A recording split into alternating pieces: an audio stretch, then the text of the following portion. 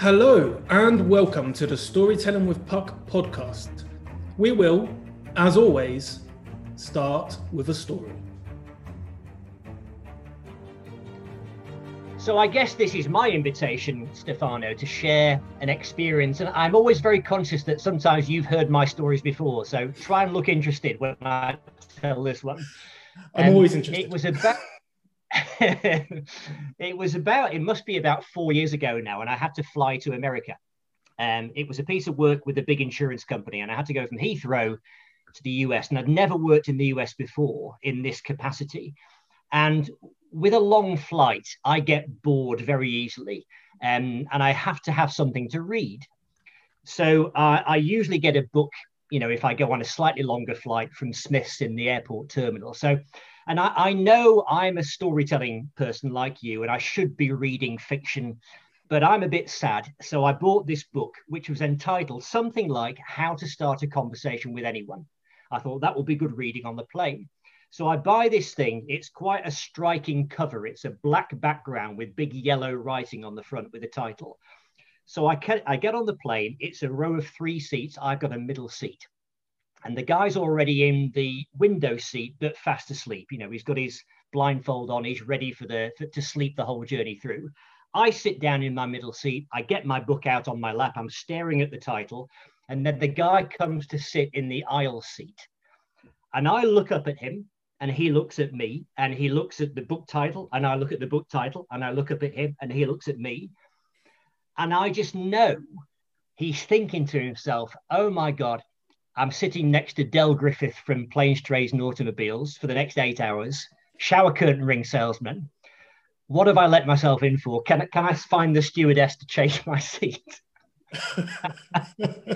So he could sense that I'd sensed his slight anxiety, and I smiled at him, and he laughed when I said, look, if you're uncomfortable about this, I can see you're anxious. Then if you want to sleep, and that's absolutely fine with me. So we had a good giggle about it, and he sat down, and we spoke continually, and not just me, by the way, both ways, for 4.5 hours straight, because he turned out he was speaking at a conference in London. He was an American guy flying home. So I was asking him all about how that went, what did you speak about? How did it go? And then he said, well, what do you do? And I explained what I do for a living. And he was so interested, and I was so interested that we just hit it off. And it was one of those lovely little moments that you and I talk about quite a bit. It's the small, it's not a big story, is it? It's not like, winning a gold medal, or winning, climbing Everest. It's a little, tiny, little funny exchange. But I always try and find a meaning from it. And I think one of the things there is that you often have these little moments of serendipity or unplanned exchanges, which turn out to be quite joyful when you're traveling. And of course, we don't travel now. We can't travel because this is being recorded during lockdown, one of the many lockdowns in the UK right now. So I'm stuck in my living room looking at your lovely face. And I wish we were in the same place physically so that we could actually have a chat, and who knows what would happen on the way in between. So that's kind of what I normally to tell each other through the journey to get to each other. That could. So that's my Planes, Trains and Automobiles story. Oh, that's brilliant. I will come back to that in just a second, but thank you very much for reading that, Andrew. But before we start conversing a bit more, I just wanted to give a little note to anybody listening for the first time, or anybody who has forgotten. My name is Stefano. I run Puck Creations, and I am the regular host of this podcast. If the title Storytelling with Puck hasn't given it away, or Andrew's wonderful introduction, this podcast is all about stories. We'll share stories, chat about stories, and see how stories fit in with the business world too. Of course, we can do that without our wonderful guests. So I want to properly introduce Andrew Thorpe, who you've just heard. Now, Andrew, before we continue talking about that wonderful story and actually get more onto my thinking of some plane journeys that I've had with with people sitting next to me and us having a conversation, and Cyan, my partner, sitting in the same row of chairs being a lot less interested, why don't you tell us a little bit more about yourself? Well, I'm one of those people who's reinvented themselves and gone in a different direction, because I actually come from the golf and leisure industry, because my brother's a golf professional. I set down that path as a youngster, being a good player, with the intention of following in his footsteps. I wasn't quite good enough. I ended up in a different aspect of the industry. But for 22 years, I worked as a referee, a journalist, a commercial golf and leisure club manager, and a golf coach. And a life-changing experience about 12, 13 years ago now, which was a difficult business partnership, which I exited, and lots of other things kind of went wrong at that time. It was an opportunity to reinvent myself, to start again, in other words, and go in a new direction. So I knew that I loved public speaking. I loved working with an audience. So I thought, well, I'll do that for a living, and nobody would give me any money for it. So I thought, well, I'll have to do something else along the side. So I began helping business people to present better, for which there is an enduring demand. And during the course of that, I did manage to get some speaking engagements, so that side of things developed. But I also realized that what the business people lacked was they lacked a good story to tell. Mm-hmm. They were very factual, very, it left people informed but unmoved when they heard their pitch, about their business, their product, their service. So I now have what sounds like a made-up job. I know you wouldn't think this, but I'm a storytelling consultant and coach in the business world. And when I was at school, I never knew you could do that. So it's I'm in a very happy place. Part of any of my my careers day out. That wasn't in the manual. No, it wasn't. But it's a wonderful job, and it's so important too. As you say, there's often the lack of emotion in business presentations, in sales chats, in conferences. I was in fact listening to, if anybody doesn't know, Andrew has his own podcast all about storytelling, which he's launched recently. It's fantastic. You should go and listen to it. And I was listening to it just this morning, and the episode that I was listening to, you were talking about the Greeks and what they can teach us from their different ideas of the pillars of storytelling. Yeah. And one of the key points that you talked about is what is often missing in business, which is pathos, which maybe I'll let you explain that actually in a bit more detail, because you're the expert on this, and it was fascinating listening to how you described it earlier. Well, hopefully I won't get too mixed up in the derivation of the word, because that's not my area of expertise, but it is similar to empathy. It's from the same root. It's very much about getting the audience to care about the main character or the protagonist in the story. And I think an example I often use is when you're watching these natural history programs that Sir David Attenborough and others are hosting and narrating. They often use an individual turtle who's is swimming through the ocean, but it's got a plastic bag in its mouth and it's slowly being strangled. And we look at it and we think, well, that's terrible, that's disgusting. Is this what we're doing to this planet, this poor thing? So it stirs up something inside us. It stirs up a feeling empathy and sympathy and sometimes disgust for what's happening, to the natural world and what we're doing to it. So that I think that would be an example of pathos. But really, any time you watch a movie or a drama on TV, and you're sucked in very, very quickly, you begin to very quickly care about the character and what happens to them and why they're in the dilemma that they're in. You want them to get out of that problem. So I think that ability to hook the audience to in the way that you make them care is very much at the heart of pathos, making them feel something and want to sort of get behind the main character. That makes a lot of sense, and it's. Ties in quite nicely, I think, as well to your opening story. When you sat down and there was that original glance across to your fellow passenger and you both looked a little bit worried because you were worried that you might not care and they might not care, and partly because you were worried that you might care too much and they really, really might not care. So there would be no pathos there at all. But I think what made the story work and what made me instantly relate to the story was that idea of being on the plane. I've been there. I've been in that situation. I've sat next to people, sometimes wanting just to sleep for the whole journey, sometimes wanting to get involved with a conversation. But what happened with your conversation is that actually once the conversation had started, there was that link, there was that pathos, there was that empathy between you, and you were able to discuss something that mattered to you both. I know that as I said earlier, there have been a couple of plane journeys that I've been on where I maybe have had an interest in the person sitting next to me because we were talking about something that I enjoyed, maybe something like football, whereas Cyan's been sitting next to us both. And if I'm honest, neither of us, neither me or the person I was talking to had much empathy with the idea that Cyan hates football and would rather just sleep the whole journey and not talk about it. So there are always you have to understand who your audience is when you're thinking about pathos too, and how you can empathize with them. And linking again back to the business world and a little bit to the charity sector as well. Sometimes it seems to me that when it comes to individual conversations in the business world, people are brilliant at instantly, without thinking, moving across into a story and having a chat and gaining that empathy. But when it comes to actual sales and when it comes to marketing, it can be completely missing. Whereas I feel like in the charity sector, they're very good at this. They understand how to use one person's story to evoke those emotions in their audience. Sometimes that can be to the detriment of the person who's actually the story's being told about. So you've got to be very careful, I think, in the charity sector. There's a lot of ethical considerations.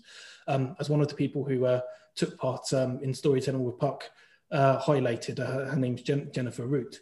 But having said that, they do the idea of storytelling with empathy and then getting people to want to be part of their organization very, very well. Whereas I'm sure in the world that you're in, you see this all the time. Until you have been a supplier of theirs, a lot of businesses completely miss that when they are doing their sales and their marketing. I think it's very interesting because I'm actually just recording something at the moment which sort of covers that. The idea that I find that in business, that when people are selling a product or a service, they tend to be very, very happy talking about the product or the service, and they're less comfortable talking about the people it serves, because that requires them to get out of their world and into the world of the people who the product can help. But actually, the audience is the people who can be helped by the product. So if you can talk about them and talk about the context in which having that product will really help them, then you're on a winner, because you'll get their attention. They can see, oh, this is about us, this can benefit us.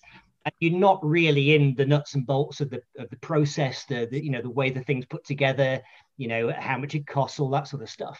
That's the cold, hard, sort of factual framework of the story, but it's not the thing that will hook the audience. It might be useful information, but it will leave them unmoved otherwise.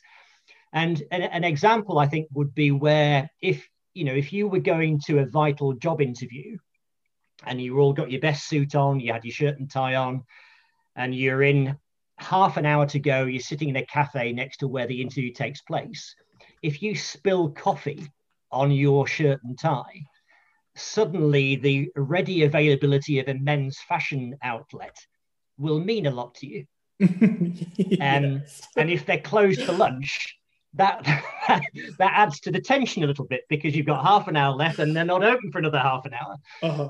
So the context in which you might need something makes that thing far more valuable. But if the person selling it doesn't refer to that or paint that picture, then they're missing a trick. They really are. It's true. You have, I imagine, seen that's one of our kind of taglines in our business, and actually what we tell every single person that we speak to about what we do is that we make people think, feel, and take action. Now,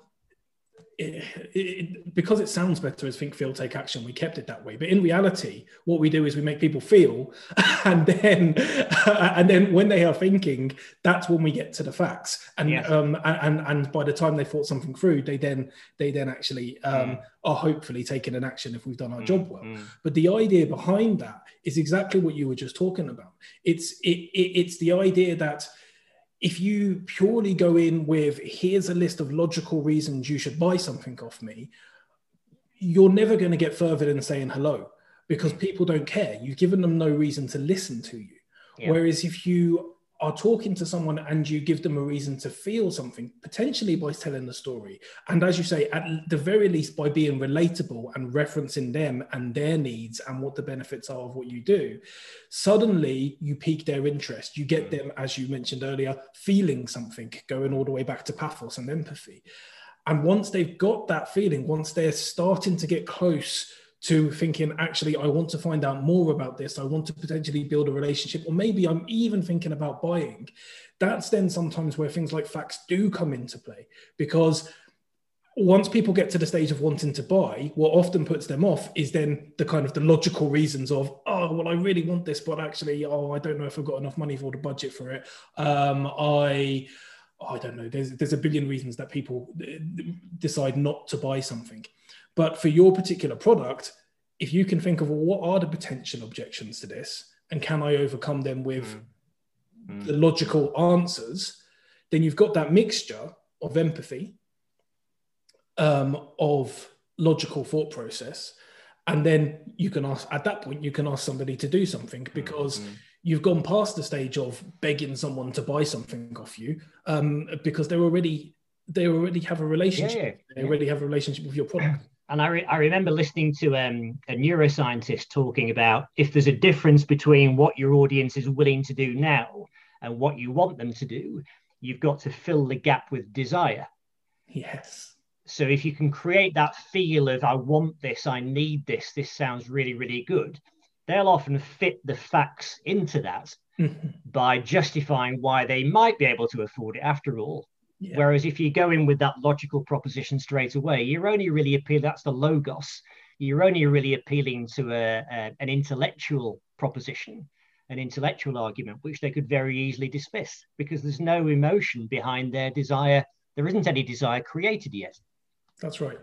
I think what's interesting about that is we often, as business people and working in sales, think about what we want our potential customers to do. What I often like to do is think about what I want to do as a buyer.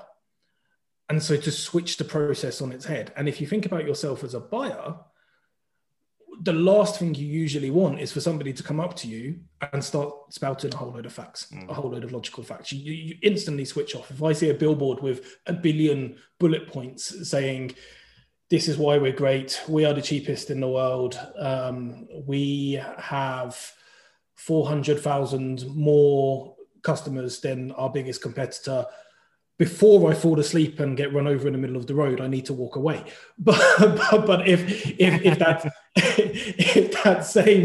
that same company had something which attracted me with some kind of moving image or some kind of idea of, as you said earlier, desire, then suddenly when it gets to those points about the facts, or in my own head, I'm already making up the facts of why I want to buy, it's a lot easier for them to do a sale. And I think that flipping of I'm not a salesperson at this point, I'm a buyer, really, really helps. So, I want to I guess connect that to you a little bit more and what you now do with your clients, because we've had private discussions in the past about your business and your communication and how you're helping people.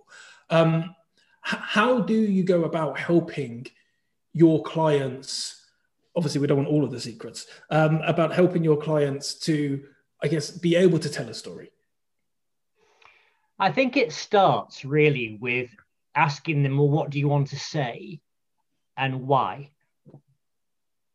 So sometimes they'll be, there might be a consultant who has a lot of technical expertise behind them, and they've been sort of pushed a little bit into sales because they've got to bring their own work in now. And they're comfortable talking about their technical areas, but less comfortable with selling because they didn't sign up for that. And it's kind of assumed they'll just figure out how to do that. But of course, so that in that situation, that's very much about helping them tell a story that resonates with their audience on a level which is not the same as them talking to their technical peers.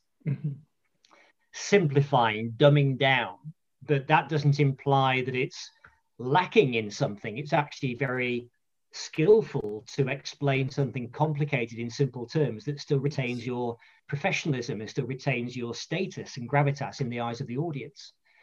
So that would be a typical kind of assignment, I guess, to help people of that technical nature. Sometimes it's because they just don't have enough confidence in themselves that they are interesting people. Because again, when they're talking about technical things, that's their comfort zone. When they have to sort of sell themselves and go to the cocktail reception or the networking bit or the dinner afterwards with the clients, they're a bit, all at sea. They don't know what to do. Yeah. So that's very much about helping them build their peripheral stories around their core expertise and around things like, how did you get into this line of work? Or, what do you enjoy about it? What have you learned during the years that you've been doing this? And also all the anecdotal stuff, which seems somehow unconnected. And one example of that sort of helping them to sell themselves a little bit would be where, when people are selling something and they try too hard, they launch straight into their pitch and it's all, it's too early, don't sell to me, just, let's just get to know each other a bit first. And I always think that the people who struggle with that, one of the tricks of the trade there is to look at the environment that you're in.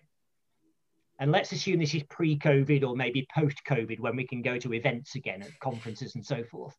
So if there's something in the environment that you can pick up on, that's a gift, that's gold. And there are a number of companies where they've hired an unusual venue like a cinema. So you can just imagine the dialogue there where someone says, "Oh, hi, what's your name? I'm Jeff." And you say, "Do you know, the last time I was here, it was on a date." And the other person might say, "Well, how did it go?" And he said, "Well, I took her to see The Exorcist and it turned out she wasn't a fan of horror." Or it went very well and we're married now, So you're picking up on something that's about the environment, that's nothing to do with work. But it breaks the ice, it creates that sort of human-to-human connection. And then that you pave the way for talking about, maybe the slightly more transactional stuff. So that's an example of how I would help them to operate in those situations. And again, I like to split it. I have these two sort of acronyms, well, not acronyms, but abbreviations, PPP and SSS. Right. So a PPP is a pre-prepared presentation. So that's helping them tell a better story about the company, their product, their service when they have a stage, whether that's online or whether it's on a physical stage. But then an SSS is kind of what we're doing now. It's a spontaneous speaking situation. It's where we don't know where things are going to go. We have to improvise, think on our feet, go with the flow a little bit, bring stuff out of our locker to, hopefully find a connection with the audience and somehow, raise our stock in their eyes. So that's kind of summarizes the work and maybe how it relates to those situations. That makes a lot of sense, and the idea of the SSS. I need to make sure I always add the third S to that acronym. But the idea of the SSS is a brilliant one, and I also like that you don't just have an acronym that says this is what you need to do. You then explain to your clients how they are actually able to do that, and by using the example of looking at the environment around you, taking in and absorbing what's there before you even start a conversation, and trying to create some stories in your head. And actually, this is a key point. I use the word create there. And a lot of storytelling is creation. But actually, a lot of storytelling is simply remembering. And the story you told of, the last time I was here was with a first date, would just be a memory. And it's just a particular moment in time. And there's a few big kind of areas that happened before that moment. and areas that, and then there's the key result of what happened after that moment, and people will often ask you questions around that moment in time. And I think that looking at your environment or just thinking about a moment in time is really, really important when people aren't confident in telling stories, that it doesn't have to be overly complicated. It doesn't have to be something that, it's not War and Peace. It's not The Lord of the Rings. It doesn't have to be a whole novel, a huge book. A story can simply be something along the lines of, I was riding my bike on the cycle path the other day, and a van cut in front of me. That's the start of a story. And if you're telling if you want to expand on that because you're telling it to a big audience, then again, you remember what you were doing when you were riding the bike. Were you looking around you? Did you see the van? And then what was the result of the van cutting in front of you? Did you crash? Was it a near miss? That is a story. There's also the build up to it, because you kind of reminded me of this the other day. Because we were talking about the fact that people often think, well, I don't know any stories, there's nothing impressive that I have to say. And it's not that's a really, that's not the way to think of storytelling. It's lots of little things. And you said to me, as long as something happens, there was a bit that happened before that led up to it, and there's a bit afterwards, which is kind of the reflection, or, what happened in the aftermath. So with the bike thing, it might be that that's the first time you've cycled for years, and you watched a documentary on TV about health and fitness and getting off your backside and stuff, and you thought, oh, I've got a bike, I'll dust it off. But because you hadn't cycled for so long, you weren't really road aware yet. So maybe there was an element of it being your fault because you're out of practice. You reminded me of the basic 3-act structure is everywhere. That starts with the thing that happened that maybe triggers the thought or the memory, what led to it happening, and what happened afterwards. And that stuff happens all the time. Exactly that. It really does. And going all the way back to the beginning of the conversation and talking about empathy, instantly, because often those kind of stories are things that have happened directly to you, or something that's happened to someone something similar, or at least a feeling that, or something that might be a bit different but evoked a similar kind of feeling, will have happened to somebody else. And that's where the empathy then comes in, because to be relatable, relatability isn't about having exactly the same thing happen to every single person, because to be honest, that would just be boring. Everybody would just say, yes, I've done that too.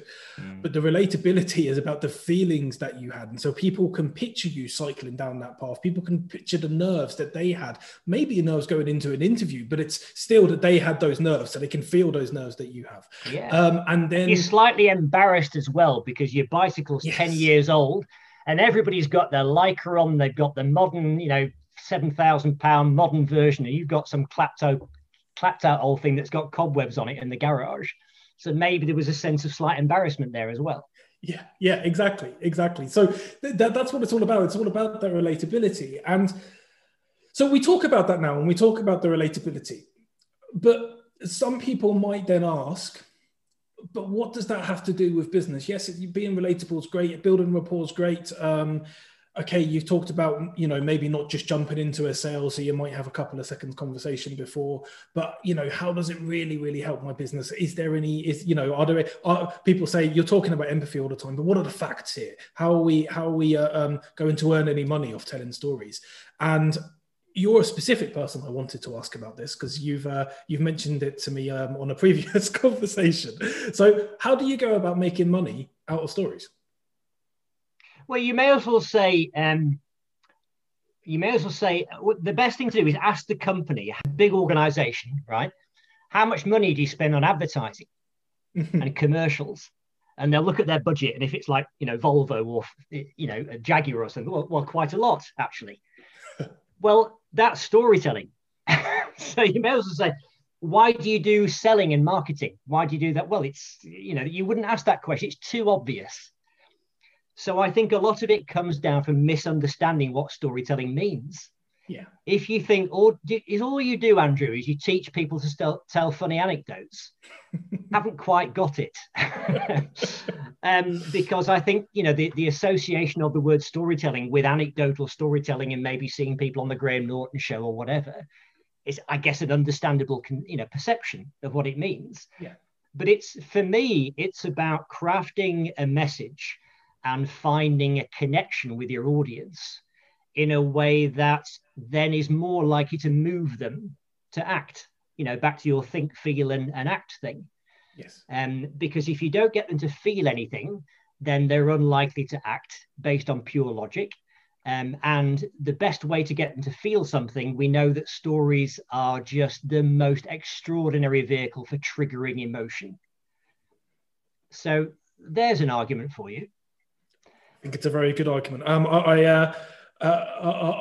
probably an easier person to persuade than most because I'm already on your side. Yes, but hopefully, a few people listening will have also been persuaded by that. And to cement it a little, I'm going to ask you a strange question that most people listening will probably not understand, but I'm hoping that you do. Talk to me about dry cleaning.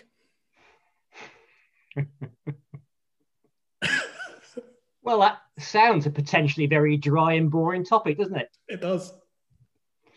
Okay, so that's your Graham Norton bit where you're setting me up for a story that you've heard me tell in the green room beforehand. So basically, a few years ago, I'm at a networking event. I've just explained to a guy the kind of stuff we've been talking about, telling a better story about your business. And he says, well, how do I tell a better story about my business? So I said, well, what do you do? He said, well, I run a chain of dry cleaning stores. To which I said, well, for goodness sake, don't talk about dry cleaning. And then he got a bit upset. He looked a bit miffed, a bit annoyed. He said, well, why not? I said, well, let me clarify what I mean by that. If you talk about, how many stores you've got, what's the name of the brand, what sort of deals you've got that end on Friday, and all this expensive machinery you've invested in, and all this range of services that you've got, people will probably start looking at their watch and say, goodness me, is that the time? I really must go. So it's not going to hook people, and it is literally dry. So I said, the key really is you've got to get into the shoes of your customers and start talking about the clothes that they bring in and why a particular garment is cherished, has got ruined or somehow damaged, but why it needs to look at its best, either that very afternoon or indeed in half an hour's time. That's potentially very interesting to an audience because they can see themselves on the part of, well, yeah, that happened to me a while ago or whatever, relatable. And it also means that you've got a lot more potential material to use because of the myriad of examples and contexts in which people bring clothing in than you have if you just talk about the first stuff. Yes. You'll get bored of saying the same thing if you don't talk about the customer side. So he kind of started to get that then. He said, I hadn't really thought of it that way before, but I think he's not alone because, again, he's very close to his product. He's proud of his brand. He's invested all this money in machinery. So obviously he wants to talk about all the machinery. Yeah. And you often find that with printers as well. They bought all this expensive gear and they want to tell you, I've got the latest Canon 35CX. Nobody cares. Nobody remembers, nobody cares. And what's interesting as well, I think something which I hadn't thought about as much from reading. For those of you who don't know, there's a shorter version of that story on Andrew's LinkedIn profile, which is why I was cheeky enough to ask about it. But something I didn't think about the first time I read it was what you mentioned there about it's not just the fact that your potential clients are going to get bored of you telling them about the latest machinery. You will also get really bored. Yes. And your clients will see that. Your clients will see that you don't actually care either. You're not telling the story that's entertaining you. If you're trotting off the same old phrase and the same old script over and over and over again, you're exactly right. Your audience will sense that you've got a bit complacent, you sound a bit bored of it. So for your own amusement as much as anything else, but also for your own sense of feeling excited about what you're saying, you've got to find different ways of saying the same thing all the time.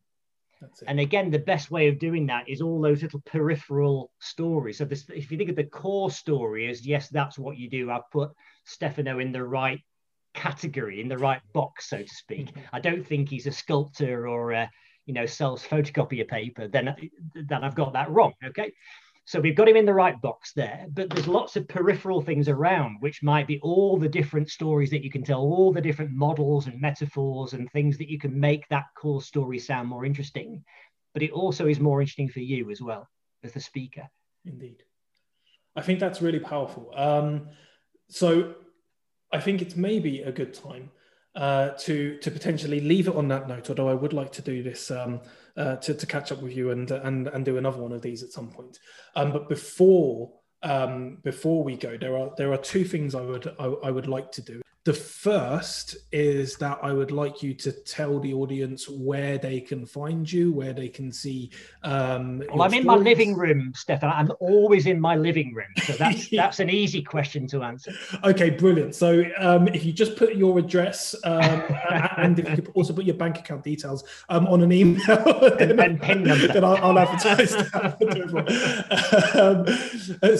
So maybe in the more digital world these days, where people are able to find you and to acquire your services if they so need, and then if you don't mind, after that, I would like to finish off by reading a story myself to say goodbye to the audience. It's a tradition. It's going to be a tradition for the podcast. Very nice. Top and tail. Very nice. Yeah. Exactly. So I will let you tell everyone where they can find you now. I will then say my thank yous, read the story, and we'll say goodbye to everyone on the podcast. All right, thanks, Stefano.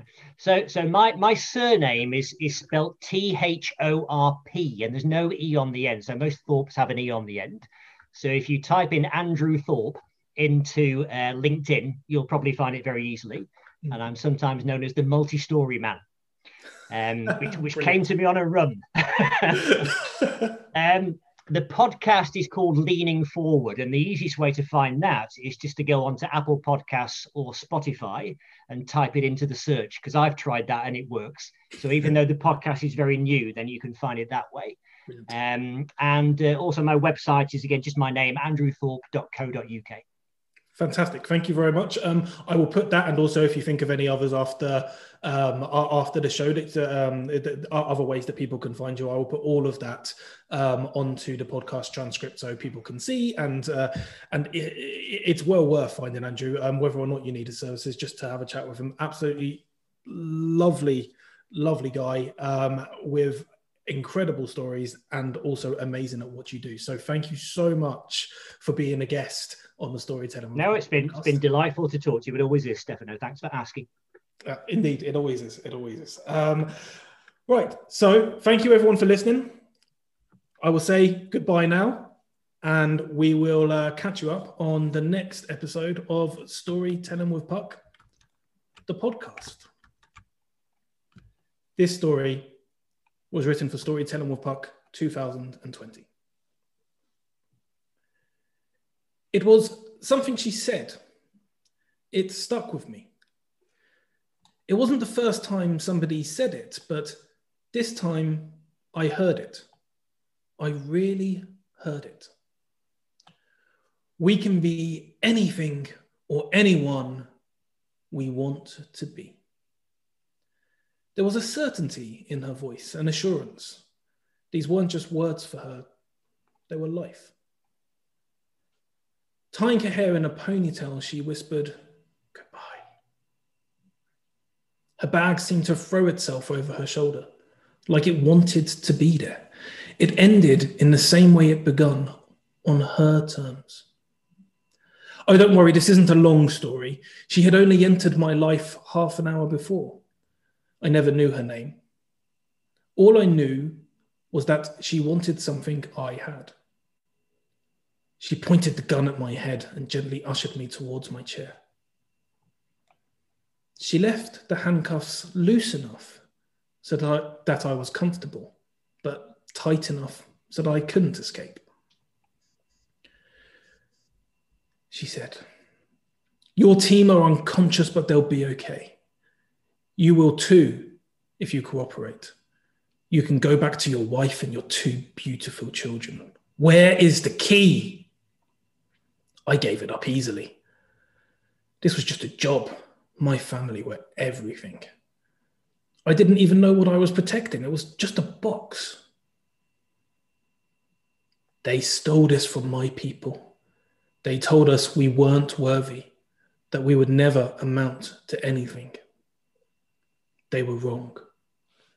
We can be anything or anyone we want to be. You've just been listening to the Storytelling with Pug podcast. We'll be back very soon, so make sure you subscribe and catch up on any of the episodes you've missed.